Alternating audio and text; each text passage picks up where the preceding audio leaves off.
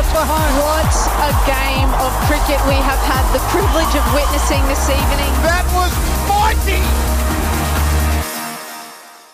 Some say you should never mix sport with politics, but right now it seems like World Cups and humanitarian concerns are constantly hand in glove. When Qatar hosted the Men's FIFA World Cup last year, human rights became the dominant issue. Now there are concerns for the Women's World Cup this year if FIFA publicly confirms reports that Saudi Arabia's tourism arm is sponsoring the tournament. Australia's Players Union has not ruled out protest action from the Matildas if the sponsorship of Visit Saudi goes ahead. And former Socceroo and football commentator Craig Foster told this program earlier this week he hopes there will be protests during the tournament. When some of these countries and sponsors get involved in these ways, they really expect us all to be silenced. They hope that we won't, be protesting and raising these issues, and so did FIFA. During Qatar, Gianni Infantino, the president, was, at pains to be talking about let's just get on with the football. But that no longer washes. Both fans and players and former players, like myself, we believe that human rights and football are one and the same. They cannot be separated. So, is that the case? Melissa Barbieri is a goalkeeper for Melbourne City and a former Matilda and Olympian and so many other things. Barbs, welcome to the program. Thank you so much for having me. How did you first react when you heard of this sponsorship deal or rumours of it, and for a women's tournament, no less? To be fair, it was pretty shocking and a surprise to think that a tourism branch of a country that has such deplorable instances of women's rights abuses, to be a major sponsor of a women's tournament was, pretty shocking in the first instance. I actually thought, how is this allowed to be, put forward? But in actual fact, it probably hasn't quite crossed the line yet. Has there been much talk about it amongst the players for Melbourne City, amongst, Matildas, former players, current players, in those worlds? Are a lot of people talking about it? Yeah, we did, turn up to training and have a bit of a discussion about the audacity of it, really. Sometimes, countries would like to get involved in sponsorships, but they've never been allowed to because this is a tourism branch of a government. It's kind of a weird relationship to have with a sporting event in itself.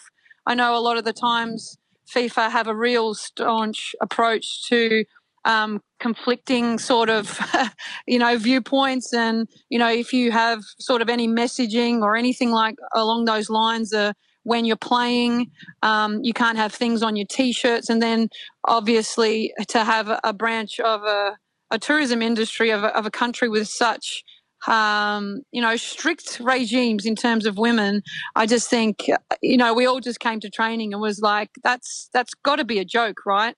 Are they just trying to buy us out? They're trying to keep us in the good books by giving us all this money in sort of an overviewing way, but not actually looking at the problems that they are doing in their own backyard.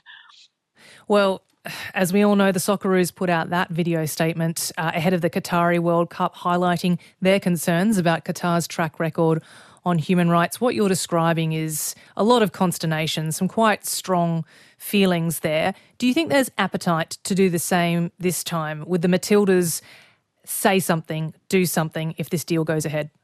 Yeah, if the deal goes ahead, I'm sure the players will be informed. And I'm sure it's going to be on the proviso, if it is accepted, what are they doing to change their stance? What are they doing to improve women's rights? What are they doing about, the fact that, you have to have a male approval to get married or to do certain things in the country, that sort of obedience sort of structure.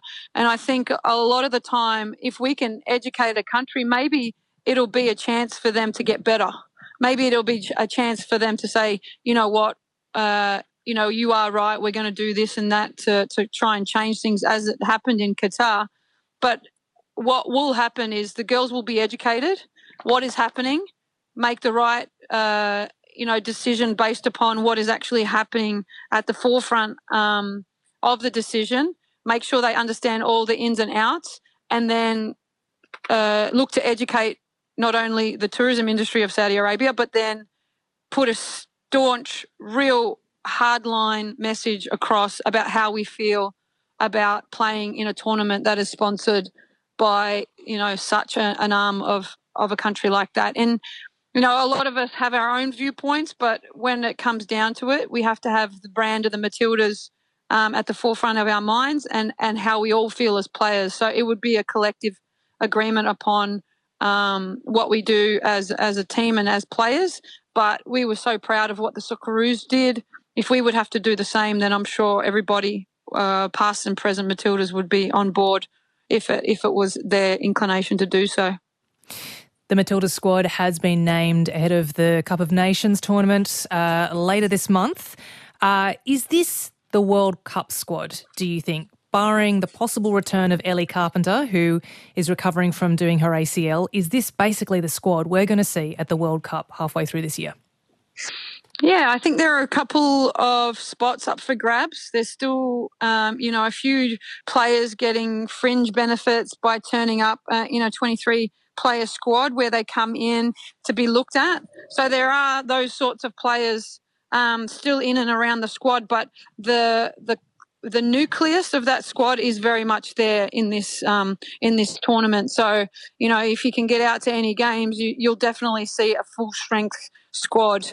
I mean, Chloe Lagazzo was ruled out due to injury. She hasn't really come back from her ACL injury quite as fast. Ellie Carpenter's looking sharp, so she'll be back in the mix. And then, those little spots here and there might find, a couple of late bolters, as we like to call them. Melissa Barbieri, thank you for joining us. It's been a pleasure. Thank you so much for having me. Melissa Barbieri is a goalkeeper for Melbourne City and a former Matilda. Find more great ABC RN stories that take you beyond the headlines on the ABC Listen app.